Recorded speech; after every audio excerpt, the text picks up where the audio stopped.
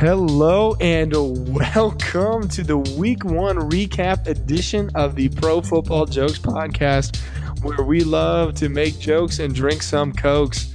I am your host, Jemp, always bringing you the total access, and I am joined by Pep the Chep. How the pep are you? Oh, I'm pepping around as always, man. After this Week 1, I'm just so pumped up to talk some football, man. Oh, man, it is going to be great. And, of course, we have the freaking beast himself, Alex. Alex, how you doing, man? I'm doing great. How are you guys? Oh, dude, again, as Pep said, I mean, getting to talk football, watch football, what could be that much better? And, of course, we have to have him on is our unpaid intern, Reeb. Reeb, how you doing? I am doing good. I'm hoping to make a good impression here, maybe get a little pay raise. Man, that's a little bold. You got to earn that. I'm not a huge fan of you asking for it. So on air, come on, on air. I had to try. Yeah, we'll discipline him later. No worries. We'll be honest. You don't need to tweet at him. It's okay. We'll handle it in house as we like to do. Although our fans out there can always tweet #Reeb the intern ask for a pay raise. Feel free. Yeah, get that go viral. I need it, guys. These bi-weekly vacations are getting to be a little much. Oh man, but we have football to talk about, so let's get into that. And so we're going to start with Pep. Pep, you kind of took a special eye on what I have to assume now is the best team in football, and that is the Ravens of Baltimore just destroying the Buffalo Bills. What'd you make of that game? Wow. Well, I think the real storyline of the game is the superstar Nathan Peterman. He had a 0.0 quarterback rating. Cannot remember his exact numbers. He might have completed 9 passes. And I believe he threw for 24 yards. I will say this. 24? He won me a fantasy survivor league before the week was even over. The Bills just looked flat out abysmal on every side of the football. I mean, Nathan Peterman was bad, but the defense didn't play quite well. And I think we got a good look into the Ravens receiving core, all jokes aside. We got to see Willie Snead, John Brown, and Michael Crabtree, the 3 guys they picked up, score touchdowns. They just kind of got the whole offense involved. Maybe that's a testament to what the Bills' defense was. Yeah, it was an impressive kind of way that they attacked. I mean, the Bills, who you always kind of think will have a good defense, but clearly did not. What'd you make of how they used Lamar Jackson in this first game? You know, I almost feel like I was watching a preseason game again when he was in. It was Lamar Jackson versus Josh Allen, and he was still his play was still a little erratic in my opinion.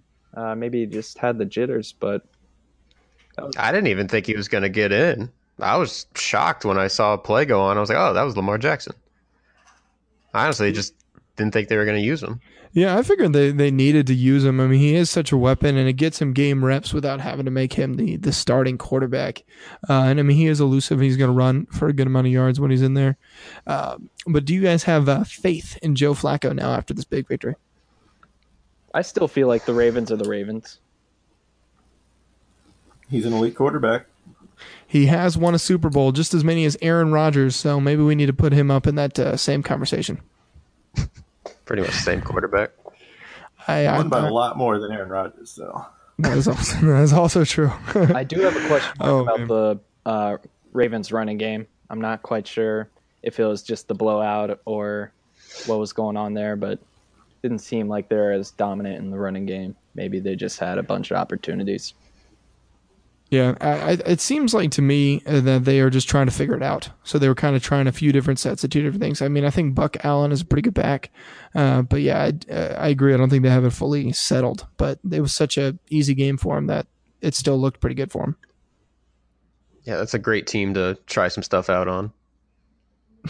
Absolutely. But moving on here, we'll actually go to one of the games that Alex really focused in on, and this was one marathon of a game. We talked about on our podcast before that this is quite possibly the worst game, the most boring game to watch because 2 boring style teams going against each other, and they found a way to make it something.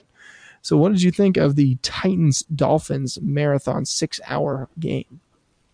Yeah, have you ever been watching and NFL game and thought that, I wish this game could go on forever. Yeah. This was basically the opposite of that. Jaguars Titans 2013. Sorry to interrupt. Yeah, so this game pretty much had nothing happen for the first 3 quarters. And then in the fourth quarter, there was actually an overwhelming scoring output. There were 2 kickoff returns for touchdowns, which was kind of cool. Darius Jennings got one, former Cavalier, wahoo wah. And that was basically the takeaway from this game. It was 2 pretty bad teams. The Titans really had a worst-case scenario. Delaney Walker out for the season. Taylor won. Marcus Mariota both got hurt. But the Dolphins, I thought their offensive line looked good. Do you guys think that either of these teams can do anything going forward? No. Well, I think Kenny Stills. Apt analysis, Reed. That's why we don't pay. It's true. But looking at this, the Titans are shot, lost one of their best weapons, and they just couldn't get anything going with the running game there. And Mariota being out, clearly Blaine Gabbert is not going to be able to step in and be their Nick Foles. So tough to believe there. And the Dolphins, Stills had a great game, but outside of him, I was not impressed with what they could do. Kenyon Drake fantasy owners cannot be too happy. And I own him in 4 out of the 5 leagues, so fantastic. You bought the hype on Kenyon Drake. I didn't buy the hype. I just liked him even before they traded away Ajay. I thought Drake was going to be able to fill his shoes pretty easily, and he still might be able to, but hasn't shown it yet. 9 carries, 61 yards. I also do love Frank Gore, ageless Frank Gore. But again, we didn't get to watch it very much because it was delayed on Red Zone. Probably. Yeah, what did they do during the break? Did they just show other games, or was it just a couple hours of commercials, or what'd they do? Probably just local. Yeah, anybody were watching this game. Yeah, they'd flick away or do something else with their lives. If you're just sitting and waiting and hoping for that, even the people that stayed in the stadium should probably be checked. But at least they gave them some excitement down the stretch in that game. But I imagine they put on yikes, man. a run of Big Bang Theory and then would interrupt it and come back. Then, but I think Mother Nature spared us a game. So I don't think we need to spend as much time talking about that game as they did playing it. So I did enjoy that they skipped halftime. That was awesome. But moving on to something that was a little more interesting, still kind of a weird game. A classic Super Bowl rematch. Reeb, you took a special interest in the Seahawks against the Broncos game. What'd you make of it? Yes, I did. And I was surprised at how Case Keenum did. He didn't start off well. He had the 3 interceptions, but it turned into a little bit of a QB duel. Both him and Wilson ended up with some solid numbers, and I think the Broncos discovered their new running backs make up a pretty solid backfield. Philip Lindsay and Alex's favorite, Royce Freeman. Alex, were you upset that Philip Lindsay took a little bit of Royce Freeman's reps? So I was not too disappointed because I thought that Royce Freeman still ran well. He definitely closed out the game. I think it's a nice little duo right there. They both had identical rushing numbers, 15 carries, 71 yards. But Lindsay added the couple catches. That is impressive. 30 plus yards and touchdown. Interesting stat. And I know you're also... Oh, go ahead, Pearson. That interesting stat from this game. Royce Freeman, 8 rushes, 71 yards. Lindsay, 8 rushes, 71 yards, even though he got a couple more catches. 71 yards, both of them. Sorry. I don't know football. The classic Alex fact check. We are very Alex, did you also correct here at Pro Football Jokes? We take our jokes very seriously and need to have the correct stats. Yes, that is true. Alex, I know you're also high on Chris Carson, and did you see that play where he hurdled the defensive back that was trying to tackle him? I did. That was pretty good. That's why it's Chris Carson's backfield. He only got 7 carries, which was kind of disappointing. But on the other side, Chris Carson, 7 carries, 51 yards. Rashad Penny, 7 carries, 8 yards. So that first round pick is it's not working out too well for the week 1. Yeah, not a great showing to start the season. Not what you want to see out of your running back. But they did have a surprise that was actually not too bad for the Seahawks, considering that they're thin at receiver. Unfortunately, with Doug Baldwin kind of going down, and it seems like he'll be out for multiple weeks, and Lockett doing all right. But they had a surprising emergence of the great Brandon Marshall. And is he back? Is this sustainable? I honestly forgot he was even on With the Seahawks. With the loss of Doug Baldwin, who knows? I mean, he had a touchdown. He could have had a second touchdown, but it was called back for pass interference. He pushed off on the great Bengals legend for all the wrong reasons, Pac-Man Jones. That's the only way you can get open against him. They don't know when they're getting Doug Baldwin back, so maybe he does get a little bit of a larger role in this offense, or else Tyler Lockett's their number one, and he's making money. Yeah, not pretty. I mean, Russell Hustle and Bustle is going to do his thing, but I was actually impressed. Brandon Marshall got a little bit of separation. He looked engaged with the game and ready to play. And I don't think the Seahawks are thrilled that they're going to have to rely on him as much as they will, but he definitely stepped up in game one, even though they couldn't get the win. I just feel like the Seahawks are going to have to fight and scrap for every win this year. I think wins will be super hard for them to come by. But let's look at the Broncos' future here for just a second. Do you guys think the Broncos will make some noise this year? Absolutely, I do. I think at least for fantasy owners, you got to feel good about the Case Keenum connection to Demaryius and Emmanuel Sanders. Mm-hmm. They played pretty well against a Seattle defense that's pretty depleted, but still looks like there's some connections going on there, and the defense is what it is. Honestly, yeah, Keenum went a little bit back to his interceptions. Sorry, Alex? So I honestly kind of doubt the Broncos will do much this year. They looked, their offense looked like it could finally move the football, but Case Keenum threw 3 interceptions. I don't know that. I mean, their defense allowed the Seahawks to score 24 points, and I'm not sold that this is a dominant defense, which is how we talked about. Their only chance to be good is if they have a dominant defense. And even though Von Miller wrecked this game, but Von Miller put up a ridiculous stat line.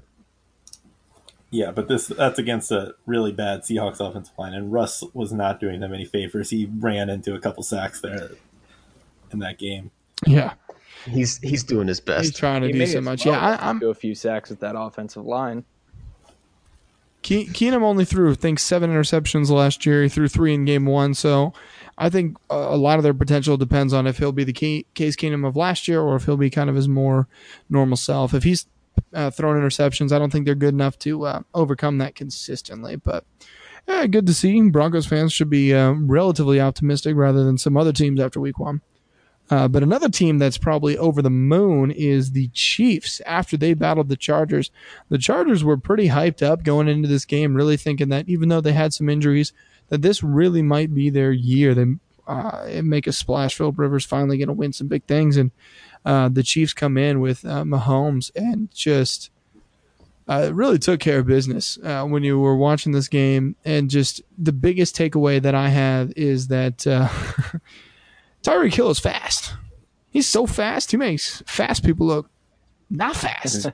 That's all I had as I watched this game. Like, I mean, Mahomes' strong arm and all these other things to look at, and all I could see is just Hill is electric. And I'm impressed that he's already started off the year this high. What do you guys think about that explosive Chiefs offense? I was very impressed with it. I mean, the fact that they scored 38 points and Travis Kelce had, one catch for 6 yards, I think.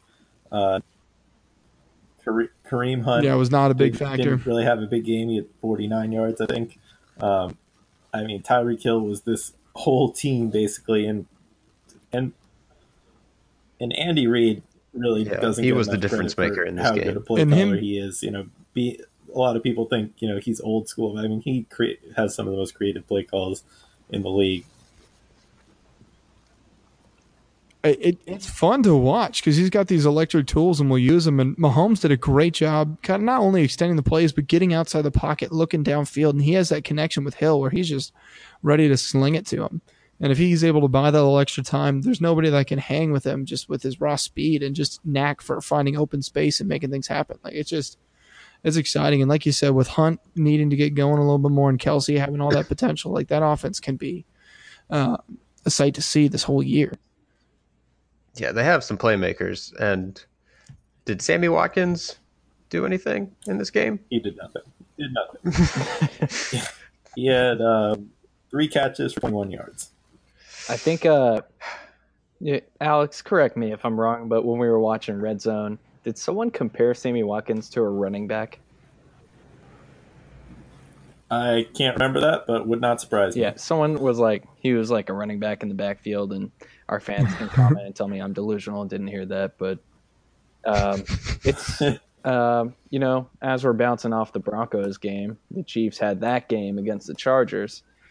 It really, you don't know what to say about this division. I think it's anybody's division if you're looking at it from an objective Week 1 standpoint.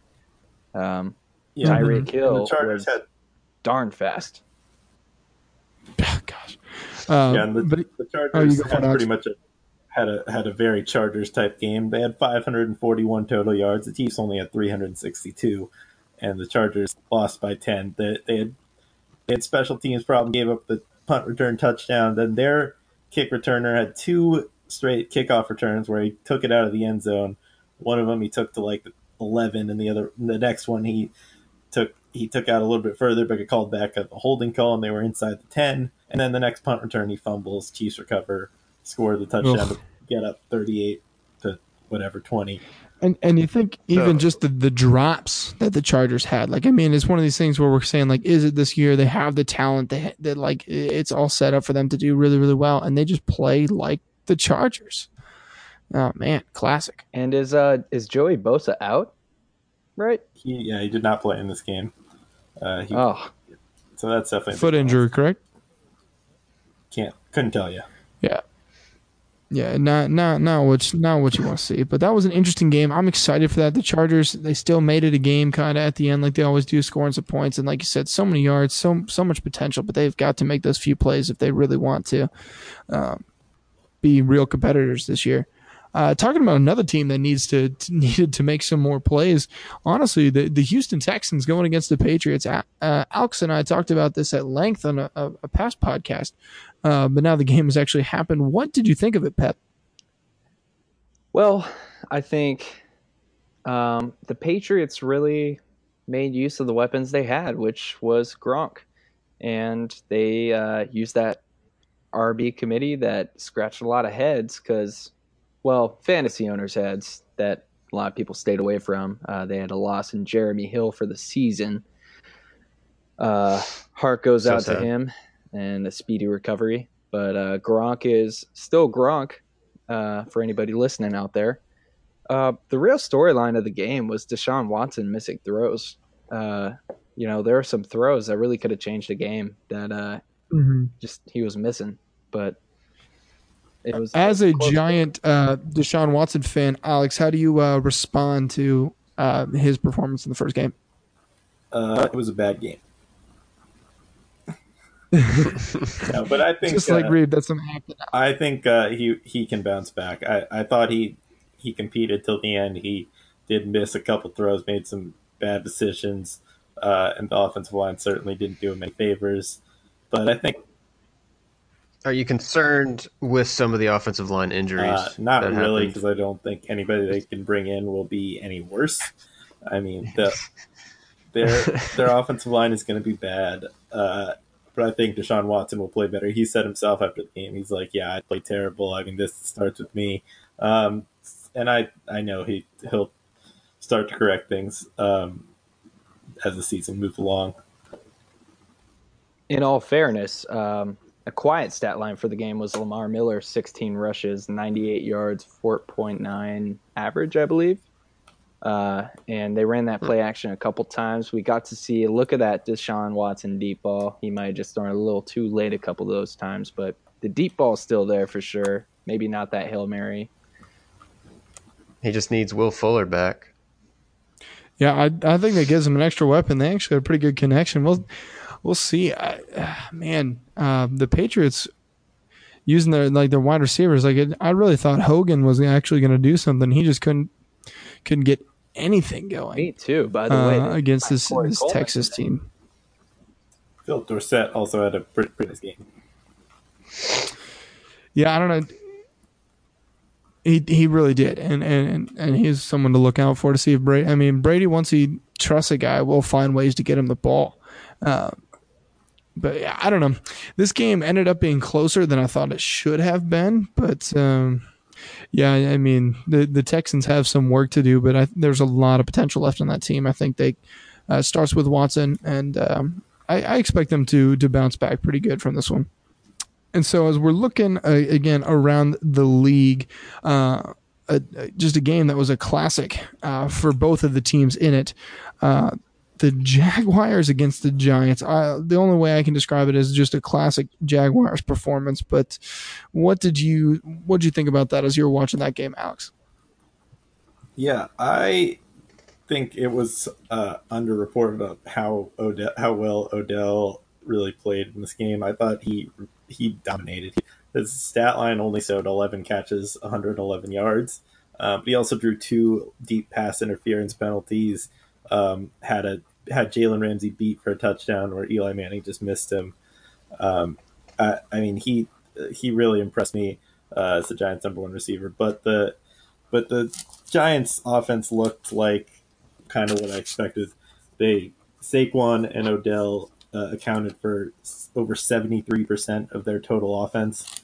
Saquon had the one long touchdown run that was super impressive. He showed a lot of flashes, but if he can't give them consistent down-to-down running, which I don't know that he can with this offensive line, I don't know that the Giants will be as good as people expect them to be. Although I thought it shows how low of opinion I have of Eli that I thought this was kind of an encouraging performance for him.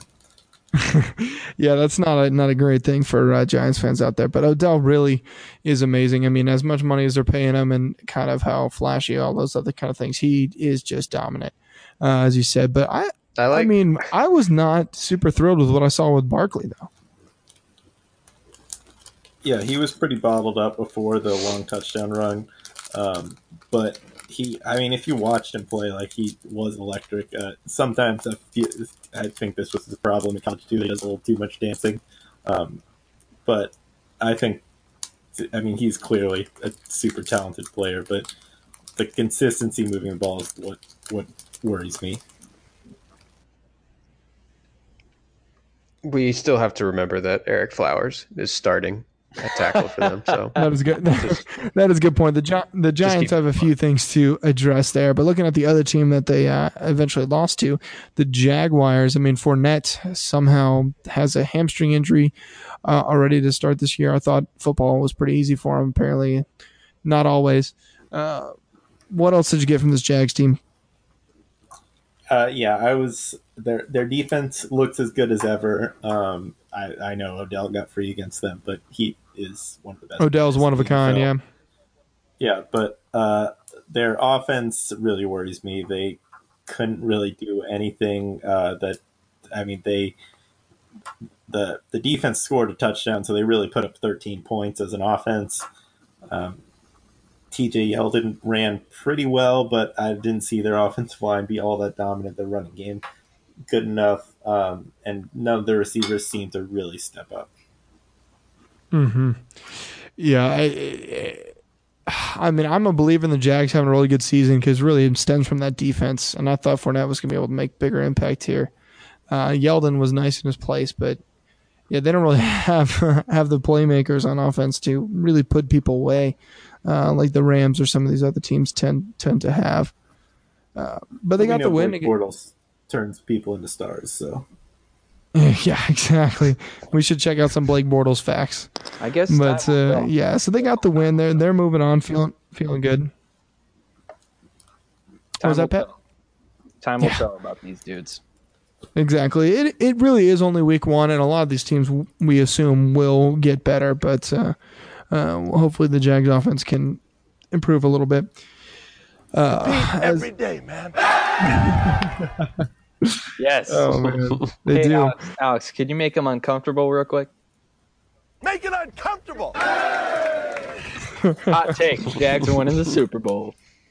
Oh man, dang, you're even higher on the Jags than I am. But yeah, Sorry. we'll mark that down. Alex That's, Alex brought out the make it uncomfortable. I had to go with the hot take. Yeah, we'll mark that down. We got that in writing. We'll revisit that as the season goes on. But looking at some teams that we're pretty confident won't make the Super Bowl, Reeb, you had a fun time watching the Steelers against the Brown fight. What a football game that was. So glad we have a thing called ties. This had to be just one of the most agonizing games for Browns fans, and that is saying something. It really just felt like this was it. This should have been the game for them to finally get a win. Even with them being down 21-7 in the fourth quarter, they have some plays that go their way, and all of a sudden it's tied up with about 2 minutes to go, and they get the ball back and they have a shot to drive down for a field goal to win in regulation. And Tyrod throws a pick. In overtime, Boswell, he misses a field goal, which I can't remember the last time Boswell missed a game-winning field goal. And they get another shot. And then their field goal gets blocked by TJ Watt. It really felt like this was it. This was the game that they should have won. And it just ended so anticlimactic. Yeah, and they're kind of like half celebrating because they didn't lose, and it's just all ugly. But you think about it, they were +6 in the turnover category. The Browns were. They were. Yeah, that plus defense, 5. Sorry, that defense cannot be. And they were still down 10 at one point, just dominating the turnover. So it's like, I wanted. What better shot? What better shot do they have at home? I wanted to believe that Tyrod may have had a little bit of a bad rap in Buffalo, and now that he was on the Browns, he's gonna have some weapons, maybe be a little more productive. But no, he was pretty much the same old Tyrod, just kind of same old Tyrod. Same old Tyrod. Yeah, maybe he thought the name change would give him some more productivity. Yeah, gosh, he definitely struggled. I mean, it seems like from all the reporting, he's a great thing for Baker Mayfield and for the coaching staff for the team. But performance-wise on Sunday, not so much. Well, but I'd say his competitiveness in the second half was something to admire, and he wasn't making the right throws. He ended the game with 70 rushing yards. He did some scrambling, and Jarvis Landry ended as their number one receiver. But Alex can attest to this. The energy probably in Brown Stadium, and for me personally, when we saw Josh Gordon catch that touchdown pass in the fourth quarter, just seeing that guy come back must have been great for them. And also probably the first time in NFL history, a team to snap a losing streak by tying. Yeah, a 17-game losing streak at that. Did you guys see what Hugh Jackson said after the game? Where he said that Josh Gordon started on accident. That apparently was not the plan, and somehow there was a miscommunication or something, and he started. Oh man, what a guy! What a coach! For what it's worth, it was a great touchdown catch, and I thought that defense really stepped up. If you're a Browns fan, you really got to like what Denzel Ward did that game. Yeah, I mean, 2 picks in your first game. Alex, you had something to say? That's nice validation for them. And I just want to ask you guys one quick question. You guys think if Baker Mayfield had played this game, the Browns would have won with how well their defense played? No. I don't think. I actually do think they would have won. I really do think they'll win, and Baker will get his chance here soon, but hopefully it'll be in a game as easy as that. But let's quickly hit the Steelers before we leave. Again, people are going to talk about Ben Roethlisberger. Is he finally off the cliff? All that kind of stuff. It happened to him last year, and he was able to bounce back pretty strong. Antonio Brown is great. We know that. But what do you make of the Steelers' offense with Connor with behind those big linemen instead of Bell?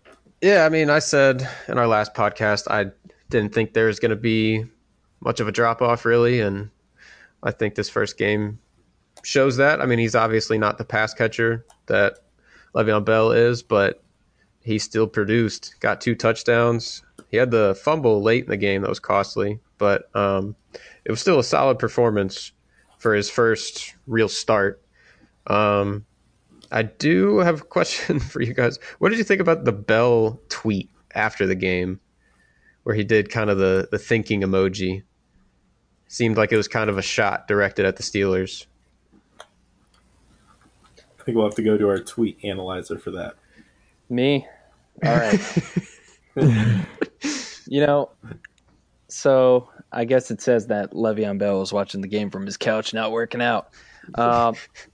It is what it is, I guess.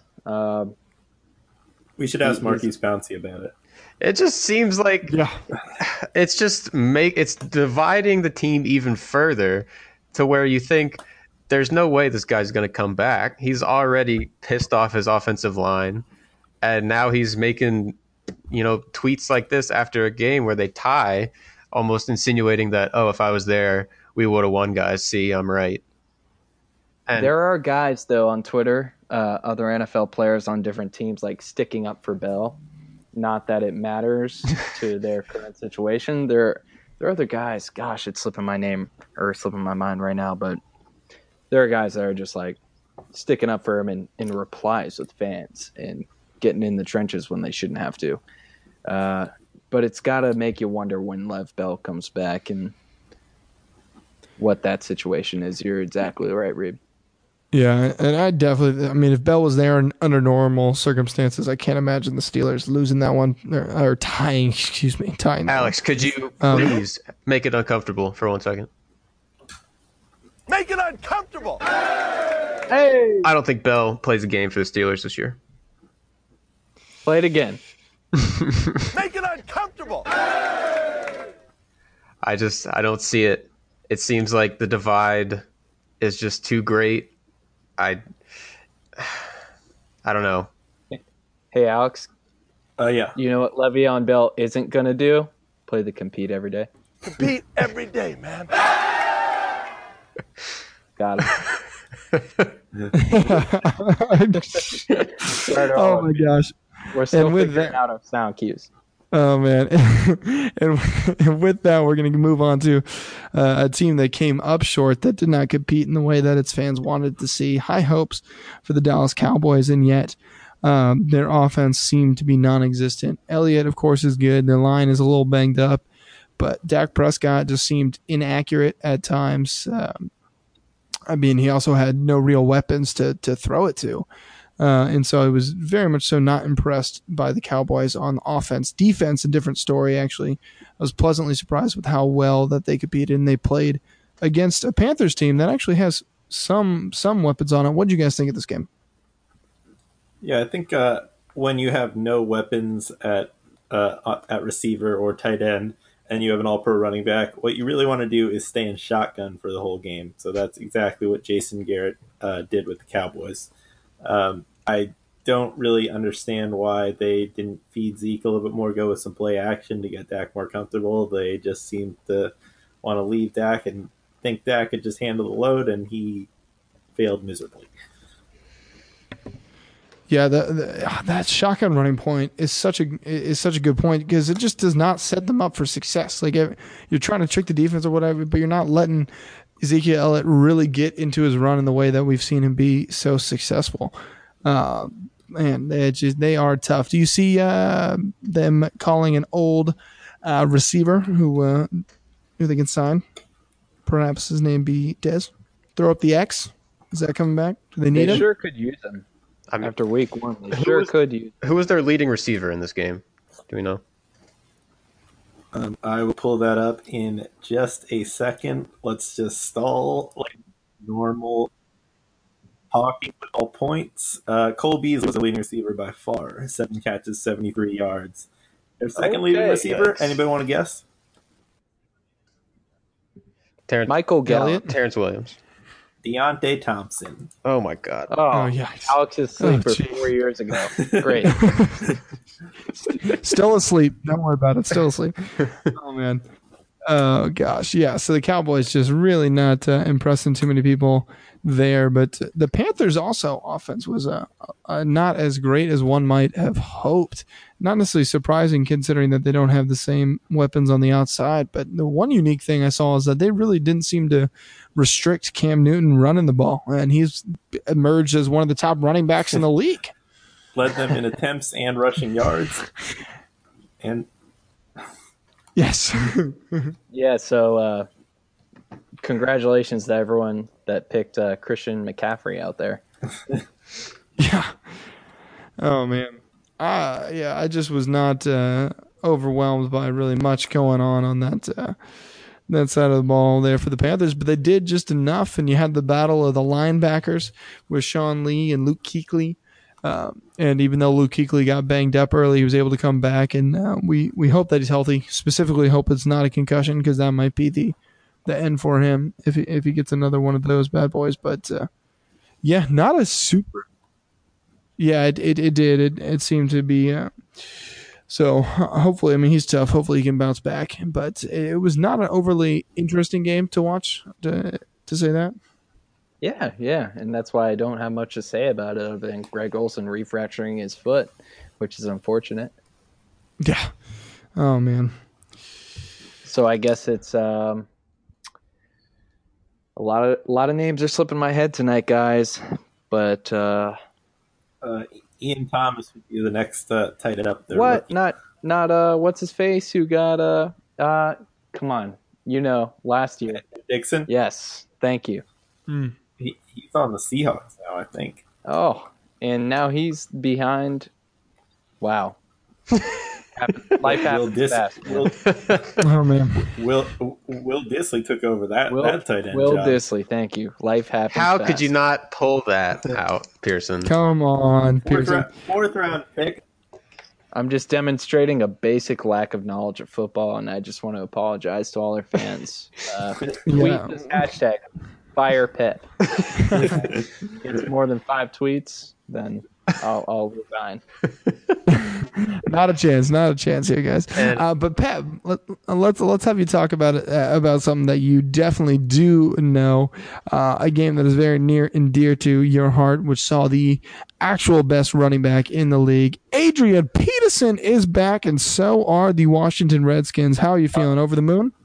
I'd like to preface this one.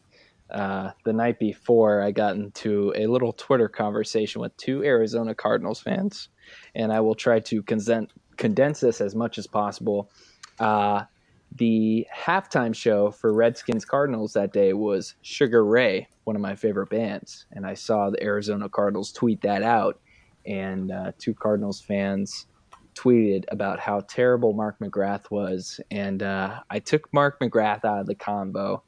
And I just started to tell them how depleted the Arizona Cardinals roster was. And then they asked me about my wide receiver, running back, and tight end situation in Washington. And I was like, wow, you're asking me about my wide receiver, tight end, and running back situation, minus David Johnson in Arizona. You're comparing my Jordan Reed injury status to Ricky Seals-Jones and J.J. Nelson. And then it kind of got to the point where they threatened physical violence against me, and I just kind of decided to just say, hey, you guys could really, really benefit from a Mark McGrath halftime show and an Alex Smith butt kicking. And oh man, that is a lot was riding on the stove for me that game, and a lot was riding on the Redskins for the stove. That is top journalism right there, top-notch journalism. We are happy to have you on board, Pep. Hashtag keep Pep. Give him a raise. So on to the game. The Redskins come out really strong in the rushing game. My prediction all offseason was Alex Smith was going to up the play of Chris Thompson, and he certainly did. Chris Thompson was a monster out there. Adrian Peterson hit the holes with patience, and the rushing game was the best it has been. I wish I had stats up with me right now, but 180 yards total rushing is pretty good when considering the past 3 years. I haven't seen a rushing performance this good from the Redskins since Alfred Morris and Matt Jones ran over the Eagles that one week 2 or 3 game. Good times, man. I think the only knock you could have on this Redskins offense is Alex Smith didn't. We didn't see many deep throws from Alex Smith, and well, that's my only knock on the Redskins offense. On the defense, I didn't see much of a pass rush. For the Cardinals, on the other hand, it is clear they're pretty thin. But near the second half, they kind of got David Johnson going, but the Redskins defense was fortunately able to bottle him up enough to keep him contained. But that's what I have to say about that. If anybody else has. Cardinals 213 total yards, second worst offensive performance of the day, behind only Nathan Peterman's Buffalo Bills. Yikes. I said it. I think the Cardinals are going to be the worst team in the league. So this game went exactly as I thought it would, and I'm proud of the Redskins for taking care of business. But I was bummed that Alex Smith didn't ask if I liked that. So he's going to have to work on his post game. But other than that, pretty good job by the Redskins. The Cardinals, really all they have is Chandler Jones, Patrick Peterson, David Johnson, and Larry Fitzgerald. Larry Fitzgerald probably accounted for over half their offense that game. Larry Fitzgerald is wasted on such a team. But, oh, my gosh. Can Sam Bradford check it down some more, please? Yes, please. I bet the Cardinals fans would love that at this point. It's just a countdown now till Josh Rosen comes in. Well, yeah. Do you guys think that Bradford gets injured and Josh Rosen replaces him, or do they bench him and Josh Rosen replaces him? Injured. Both at the same time. It's a race to see which gives first. But I will say this, as a biased Redskins fan, it was nice watching Adrian Peterson be patient and let the hole open up. He didn't just straight run at it. He was very patient. I think his worst play of the game was his 70-yard reception that ended in a fumble, which is not bad. I think it's a good problem to have when you're up that many points. I think the Redskins are on the right track. They got their first one on the road against a shaky team, but I think the offense gives you a lot to look forward to, and everybody's involved in the passing game. So yeah, absolutely. And another passing game that's got everybody excited is the passing game of the Tampa Bay Buccaneers. Oh my gosh, with their leading quarterback. Here we go. What did you make of that game, Alex? I thought it was the most insane game of the weekend. Well, I think Drew Brees and Phillip Rivers need to visit their quarterback support club because they pretty much just both had the performances that they always have that end up in losses. Drew Brees, 37 of 45, 439 yards, 3 touchdowns, and a loss. For most quarterbacks, that'd be kind of depressing. For Drew Brees, it's just another day at the office. So I was pretty disappointed in the Saints defense. I thought they were going to be good this year. They were good down the stretch last year. But they looked like the old Rob Ryan Saints defense. Ryan Fitzpatrick torched really them. And Ryan Fitzpatrick has these games. With his legs. he has a game before he's thrown 6 touchdowns. So, I mean, he can do this. Did the personnel change on the Saints? Like, what changed to make them so bad? It's a mystery to me. They weren't playing Jameis Winston. If they're playing Jameis Winston, the Saints win this game by 45. So, Mike Evans did come out and say that performance by Ryan Fitzpatrick was the most complete that they've had in years by that position. I mean, it's clearly better than anything Jameis has ever done. I mean, like this is one of the best quarterback performances I've seen. So, yeah, Jameis shouldn't be. It's not really a diss on him. It's just Fitzpatrick played out of his mind. I bet all the coaches are like, "Thank God Ronald Jones was a healthy scratch. That's why we won this game." Oh man. Yeah, everybody got into the mix for the Saints. They have a pretty dangerous receiving core, honestly, with Mike Evans, Deshaun Jackson, Chris Godwin, and O.J. Howard kind of developing. Adam Humphries is still there. Their offense could be. I mean, it's obviously not going to be this good for the season, but they have some interesting pieces.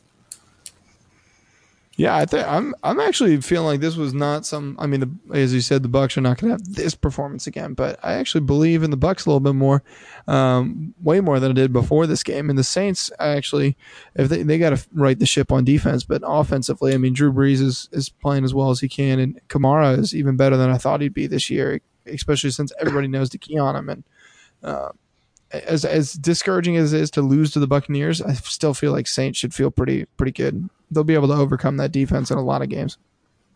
Yeah, their offense looked awesome. Yeah. And another game that would have been awesome if there wasn't just so much foul play going on the entire time that kind of really is not suitable for the younger fans. But we have to touch on it. The Bengals and the Colts. Reeb, as a Bengals fan, how'd you feel about this 11-point victory over Andrew Luck? I will just have to say that the lowest point in this game for me was when Eric Ebron torched one of our defensive backs and scored a touchdown. Destroyed. That was probably the most disappointing moment as a Bengals fan. I also am mad at myself for not betting on, if you could bet on such a thing, that the first player ejected for this new targeting rule was a Bengals player. Yeah, because that was a lock. that would have been the easiest money I ever made in my life. And I agree with that rule. That was a stupid play by Sean Williams. Should not have done it. I mean, Luck was already on the ground, and he just puts his shoulder right into his head. So they're going to do that. I was impressed with Mixon. The offense struggled early. I mean, Andy Dalton threw a pick on his first pass, and then Andrew Luck threw an interception on his first pass. So both teams had a little bit of rest to shake off. I think I severely underestimated how good Andrew Luck is. And maybe just from the past year, him being out, I kind of forgot about it. But he is good. And he is back. Luck can play football. But again, that's all the Colts have is Andrew Luck. We all know Alex is a big fan of their defense. I'm not against. Oh, I did see Marcus Hunt had a sack against you, Reeb. He had two sacks. Oh, he had 2 sacks. Stud. The second sack, it pissed me off because it was right after the Carlos Dunlap strip sack, fumble recovery for us that got negated because of this new rule, the body weight rule. And Marcus Hunt does essentially the same thing to Andy Dalton, and nothing happens. Oh man, good times. And so, as you mentioned, you were okay with that first or that ejection of the Bengals, but Reba, I do believe you have some thoughts on the officiating around the league. Would you like to share some of those thoughts with us? Yes, I would. You guys have heard me rant about this for the past couple years.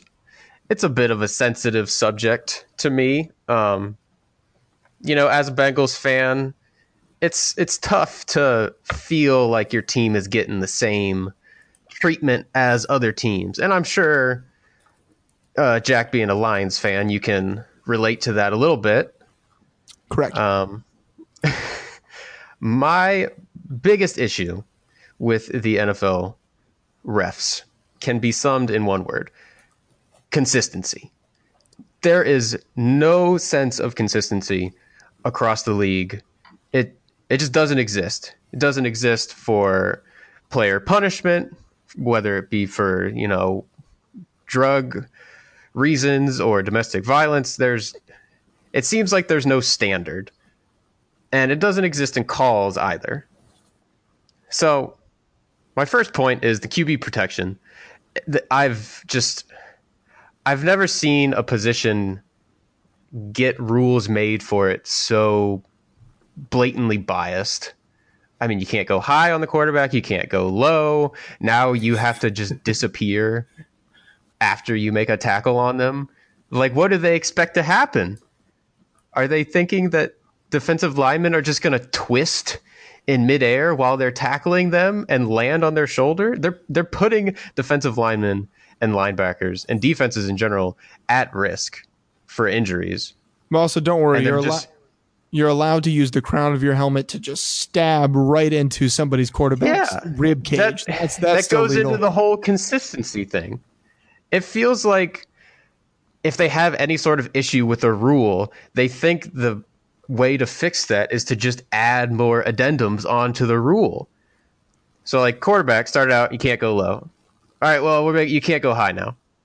All right, now you can't use your helmet. But most of your body weight can't land on him. But if some of it does, then it's okay. And it's putting these calls up to the judgment of the refs. And each ref is different. So each game is going to be called differently. And you can't have that in a league like this. You're just going to get refs saying, okay, that looked like that was the foul, so I'm going to call it. And the penalty for these fouls are just backbreakers. They change the momentum of games on a dime. Like in the Bengals game. You get the strip sack. We should have had the ball on the Indianapolis 5 and more than likely score, whether it be a field goal or a touchdown. But instead, Colts have the ball back, and it's a first down, 15 yards down the field. You see it in the Packers game too when Matthews decided to use his body weight, God forbid, to take down Trubisky. It really gave Trubisky a chance to choke it away again. So, man, that rule hurt Trubisky more than anybody. It happened in the Pittsburgh and Cleveland game too. Myles Garrett's, it doesn't sack Ben Roethlisberger, but he gets pressure on, makes him kind of throw it away. Feel better, and it should have been. Feel better, Reeb. The league came out and said that was a missed call. So that should make the all Browns fans. What does that do? Oh, all is fixed. All right, we can stop this. Bro. Yeah. The NFL has already addressed this. It's all fixed. No need. Officiating's perfect. So good. Oh man. Yeah.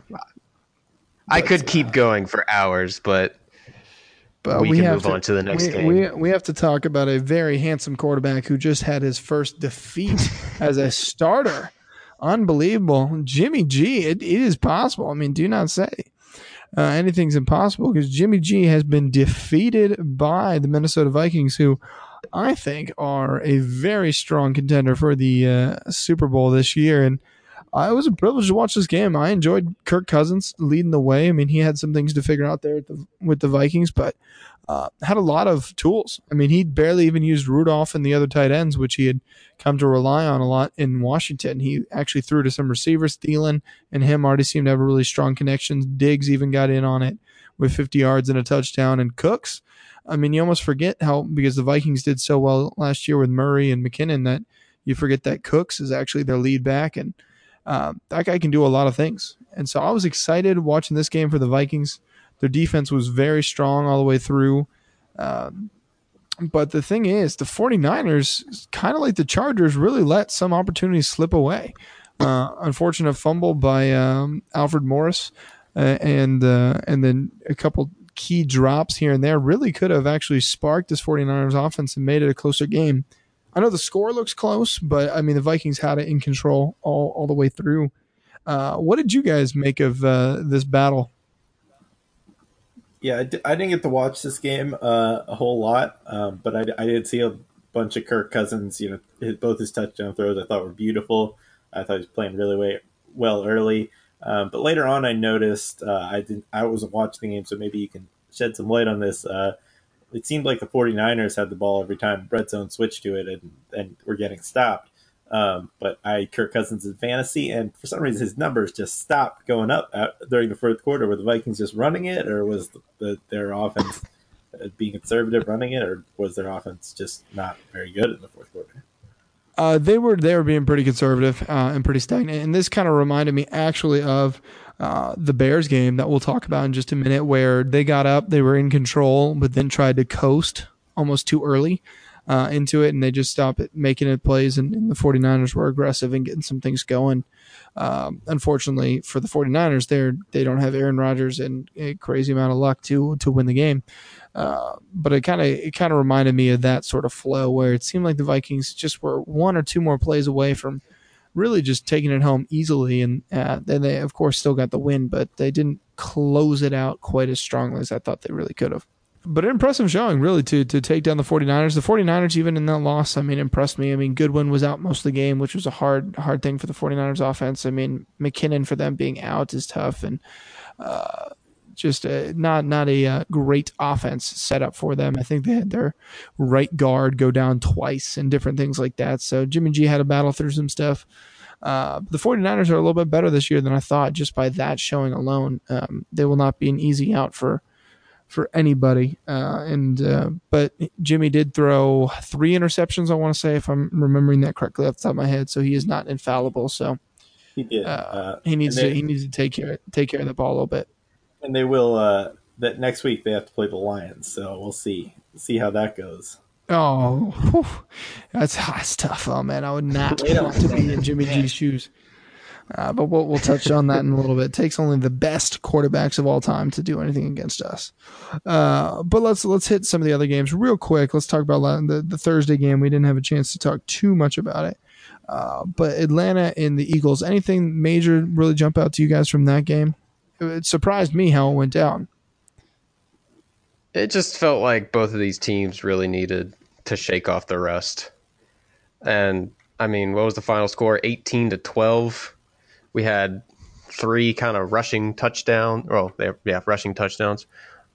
And the Atlanta Falcons have not figured out their red zone offense.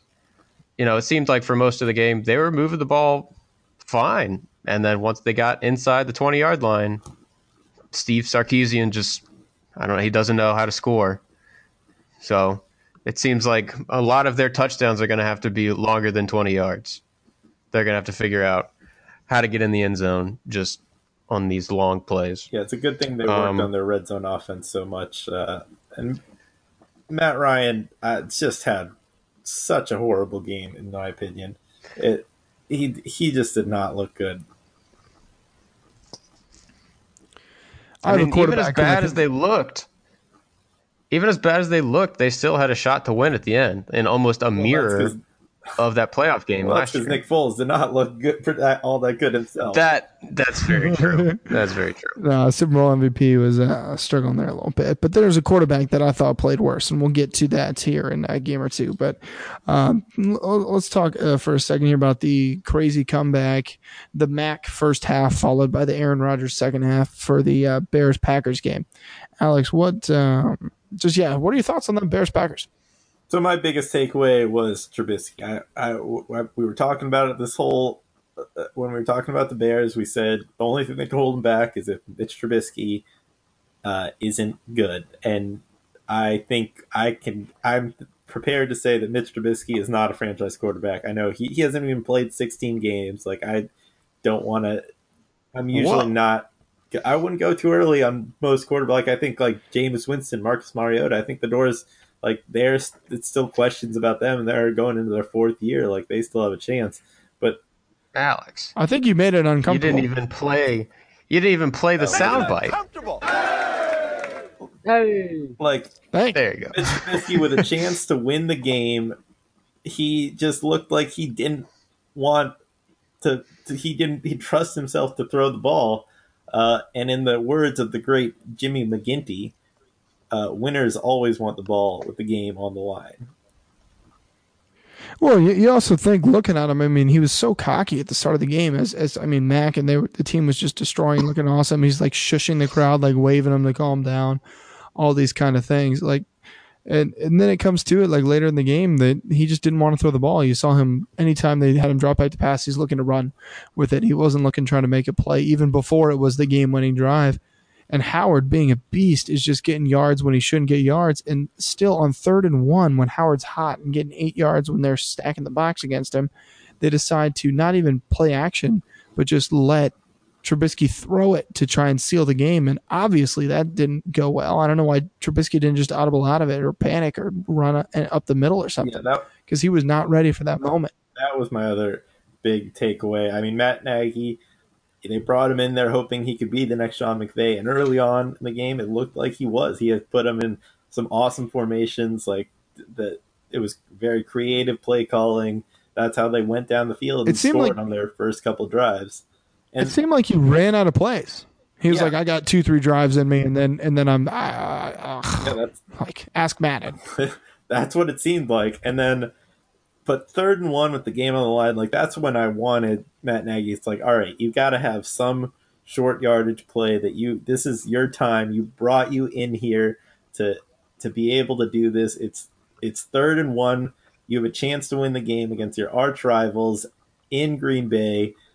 your first You game never win. as a coach. You can't ever beat Aaron Rodgers, and that's what you call you take your best player on, put the best player on the sideline, and call an out and up to Tariq Cohen. I thought he would come up with something just a little bit more creative. Instead, Mitch Trubisky decides not even to throw the out and up.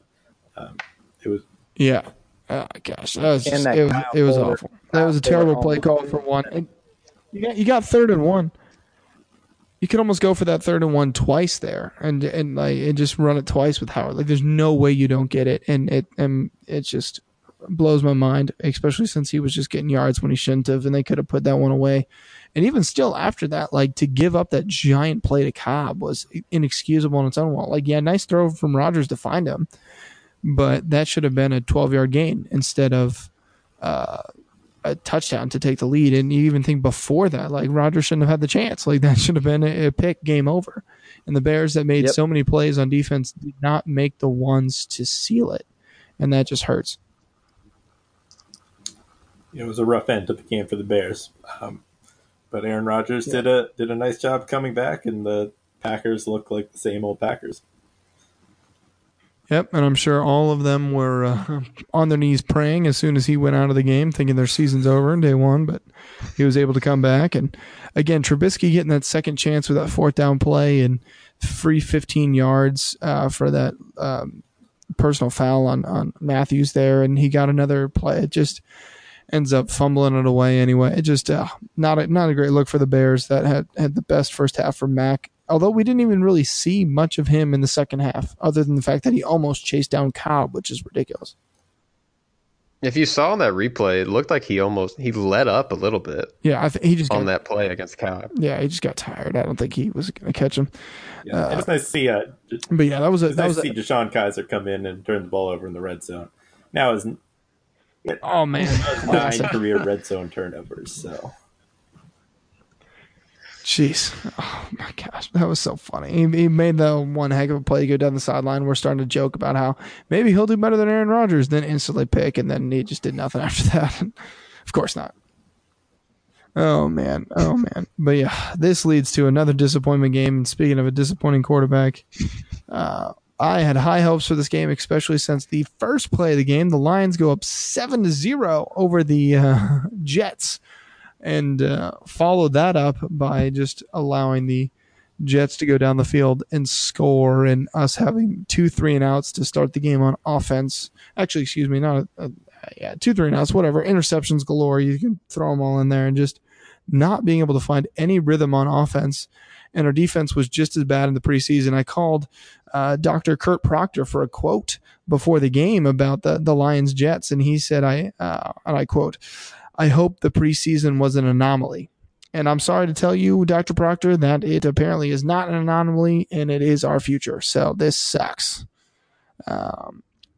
Before I say anything else, pretty down after one game. Well, when you're playing the Jets, who have a rookie quarterback going for them, and they're the Jets, and you're at home on Monday night, and you're playing the Jets, you expect to perhaps not throw 5 interceptions in the game, and perhaps not punt the ball to the guy that has just been destroying us, and not throw the ball to the other team, and maybe get a stop on 3rd down. And going back to the Jets, I believe the refs, I believe Enunwa dropped that 3rd down that they ended up calling a catch, and then allowing a touchdown on the next play was not good for us as the Lions. But to come out in the 3rd quarter, I really thought we'd right the ship. And yeah, we came down, we got the touchdown to tie it, and I'm like, okay, here we go. Then we give up a big. Yeah, that was a solid drive, right? As the second half started. Then the Jets did the exact same thing to us. Then we throw a pick 6. Fantastic. We get a stop, and then we get stopped. We punt the ball. They return for a touchdown, and they scored like 21 points in about 3 minutes. Give them a big 31-point 3rd quarter. It really felt like there was a weird amount of shots in this broadcast just showing like shocked and depressed Lions fans in the crowd. I was just apathetic. It was a massacre on the field. I was just kind of laughing, kind of just like, we were 9-7 last year, competitive. We got a new coach in, and we don't look ready to play. So it's really unfortunate. Matthew Stafford, while he was under pressure, I don't think our left guard blocked. I think he was texting or something. Made it difficult for him. Our running game was as good as it's been for the past 5 years, which is crap. And then, And Blunt got hurt. Yeah, Blunt got hurt, and Matthew Stafford seemed to make some wrong reads. He was a little off. I mean, the only bright spot for us was Marvin Jones looked okay, Golden Tate looked okay, but really Galladay actually made some plays. He had over 100 yards. Like, that was about it on the terms of I'm hopeful for our future. So we get a battle of the 49ers here next week, and I pray that we turn it around, or else this is a long season for me, and it's going to be a long season for you, the listener. So hopefully that doesn't happen. There were some reports that Jets defenders after the game were like, we know what he's going to do based on his hand signals. And they would call the play out. They'd say, screen, screen, and Stafford wouldn't audible, and it would be a screen. Yeah. Yeah, they both head coaches from both teams try to downplay that, as in everybody kind of studies and things are similar, so you kind of pick up on trends. But it really did seem like they actually knew way too much of what was going on. The way, the one interception that happened when guy cut across the field on a slant, and then Theo Riddick was kind of following him out of the backfield, even though everyone should be ready for that ball to go to Theo Riddick, like the guy left the initial slant route way early so he could cut in front of that pass and just like knew that that's where Stafford wanted to look. And it was a great play to get, I believe, an interception touchdown. And just a frustrating loss for the Lions. But I mean, look at the Jets. I mean, I still don't really believe in Savior Sam. I mean, he only threw for 175 yards, but did have 2 touchdowns, and they won by 31. So I think they're feeling okay going into week 2. Yeah, I don't really feel pessimistic for the Lions at all. I think it's just a bad luck week 1 game, as bad as it can get. But you got to think about the people in fantasy that are going to think Isaiah Crowell is the best fantasy pickup of the year, and that's just not the case. Yeah. Oh my gosh. No. You know, it's just a bad start. But the Lions, I think, will pick it back up. At least you're not a Bills fan. Oh, man. And, gosh, weird. I mean, Robbie Anderson's touchdown seemed defendable, but, I mean, it is Robbie Anderson making a splash. So what can you do? His only catch of the game. They held him to 1 catch. They held him to 1 catch on the game, which is very good. Yeah, seriously. So bravo, Lions. Yeah, bravo. Way to go. Pat yourself on the back for losing 48-17. We didn't give up 50 points, so take that. Because they took a knee at the end of the game. They don't even know that. Let's look at a game that makes me a little less depressed. And this is the Rams and the Raiders, the last game of the week. And Pep, being a big Gruden fan, how did you feel about his first game coaching in a long time?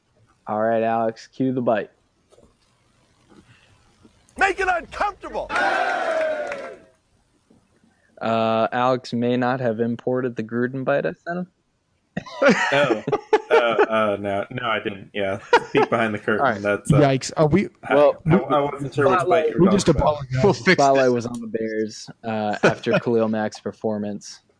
About this trade and everything, and how well he played and how badly the defense missed him. But the first half of this Rams-Oakland Raiders game was a chess match. I mean, they went into the half 13-13. McVay's offense was a little stalled. Raiders defense played him really well. Derek Carr making the right throws. They were trying to get Marshawn Lynch involved as much as possible. And then the second half, looks like the Rams made some adjustments. Gurley got going. They got that play action going. And it was just kind of downhill from there. Carr made a few bad decisions. Maybe a couple of receivers didn't run the right routes they did. And the game just got out of hand at that point. When the Raiders kept getting 3 and outs, that's kind of when the game was toast. And Lynch's cousin Peters was talking quite a bit to him, which was a treat for fans who knew the relationship. But what did you guys think about that game? I actually did not know that they were cousins. That makes that last play by Peters. It makes that a little more gesture sense was now. Absolutely intentional for that. Yeah. Okay. Don't you remember when Marshawn Lynch went into the middle of the field to defend Marcus Peters when they got into the fight that one time? I do not remember that. Yeah. Well, but it sounds right. That happened last year. Oh, was that when yes. Lynch got ejected from the game? Yeah, I remember that then. Well, that's why that happened. So think the listeners are very interested to hear that. But the first half of the game was very much fun to watch. I mean, there were great plays going back and forth, and you saw Gruden really into it. And Gruden's the play caller. He's got this big sheet in front of him. Yeah, if you want to see a lot of shots of John Gruden's face, go back and watch that game because it was side by side the whole time. And and Gruden lived up to his quarterback guru with great performance by Carr. Classic. Ready to continue that MVP season? Carr made some bad throws. I mean, it was the second half of the game when they were saying that, for Raiders fans, if you have one thing to look forward to, it's Jared Cook this season. And I was like, that's dark, man. That's pretty dark. He tied for the most receiving yards of any player this week. Yeah, it's dark. What has happened to the chemistry with Amari Cooper and Derek Carr? What about that ACD? One reception for 9 yards. That's a good point, Reed. That's nice. He also had a rush for 9 yards. Oh, wow. Well, Amari Cooper started to not catch the ball when it was thrown to him, and so I think that kind of was disrupted their sort of rhythm. Derek Carr prefers receivers who do catch the ball. But Derek Carr, oddly enough, I don't know. Cooper and Amari Cooper drops it. That's kind of their dynamic. His spirit, Yeah. I find it hard to be matched.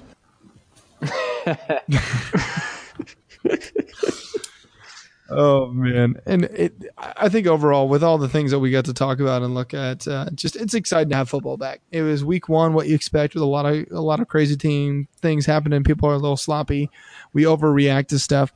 I will let you guys know that before the show ends, I'm going to ask you for your one big overreaction takeaway from the week. But before I get to that, I just want to comment on the bold predictions. So, can you guys just share how your bold predictions went this week? My bold prediction went great. John Ross did, in fact, catch a pass. It was a touchdown, in fact. That was his first. It was also the only catch that he had the whole game. Of course, I wasn't going to go 2 catches. I wasn't going to go that bold, Reeve. I mean, come on. Hey, he's efficient. He had 1 catch. One touchdown. 1 touchdown, 3 whole yards. I think that was pretty bold. Yes, and my bold prediction was that Deshaun Watson would throw more touchdown passes than Tom Brady. That did not work out so well for me. Yeah, the unpaid intern still remains unpaid. And Peterson did a great job throwing 2 balls to the other team, as I predicted. So pretty solid. We'll have more bold predictions on our next podcast, which I'm very excited about. But everybody give me your quick overreaction from week one. Who's got theirs ready to go? Hate to talk over you, Jem, but my bold prediction was Nathan Peterman would throw less than 3 interceptions, and he made me really proud with that performance. A very original yes, bold we both prediction hit on by Nathan you, Peterman. Sorry. Just wanted to go over it again, how proud I am of him and how much money he won. Anyway, all right. True. My bold prediction, Bills going 0-16 this year. They're going to join the club with the Browns and the Lions. That's So your overreaction is the Bills just cannot win a Correct. game. bold prediction. Is that too reasonable? No, that's reasonable. I'm just saying. You said it was a bold prediction. This is overreaction. Very different stuff. Yeah. Guys, that's why he's unpaid. These sloppy mistakes, right, and we're sorry. I'll But figure it Alex, out, can you guys. give us your overreaction? Yeah, I'll give you mine. Mine is that Booger McFarland is the star of Monday Night Football now because it seemed like Booger McFarland was talking a lot more than Jason Witten. Jason Witten, the pair, seemed like he was taking a lot of bathroom breaks during Monday Night Football.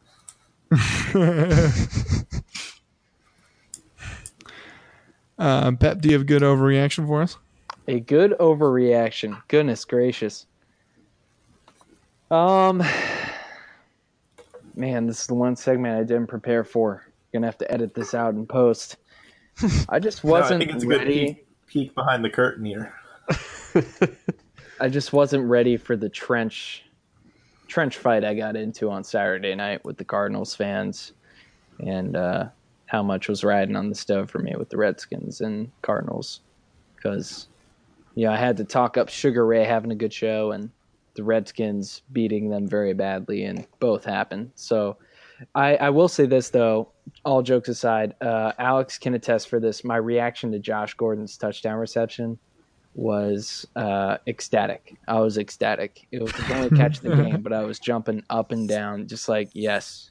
So yes. How many With all receiving the yards Browns this year for Josh Gordon? I'll be modest and say 900. Okay, that's good. This is overreacting. So I'm gonna go ahead I was and trying to help you out there, Pep. I mean 1,800.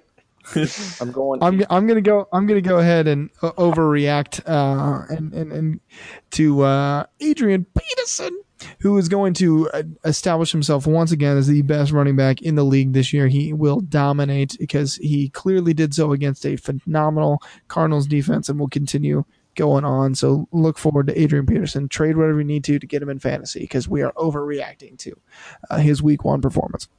All right, great segment, guys.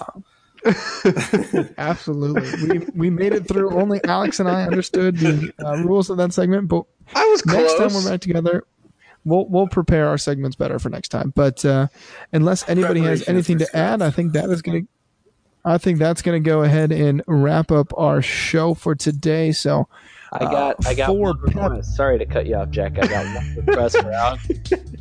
Play every soundbite you have, Alex. Compete every day, man. Yeah. His spirit, I find it hard to be matched. Make it uncomfortable. Thanks, Gus. Oh, man. All right, good. We got to know what we're working with.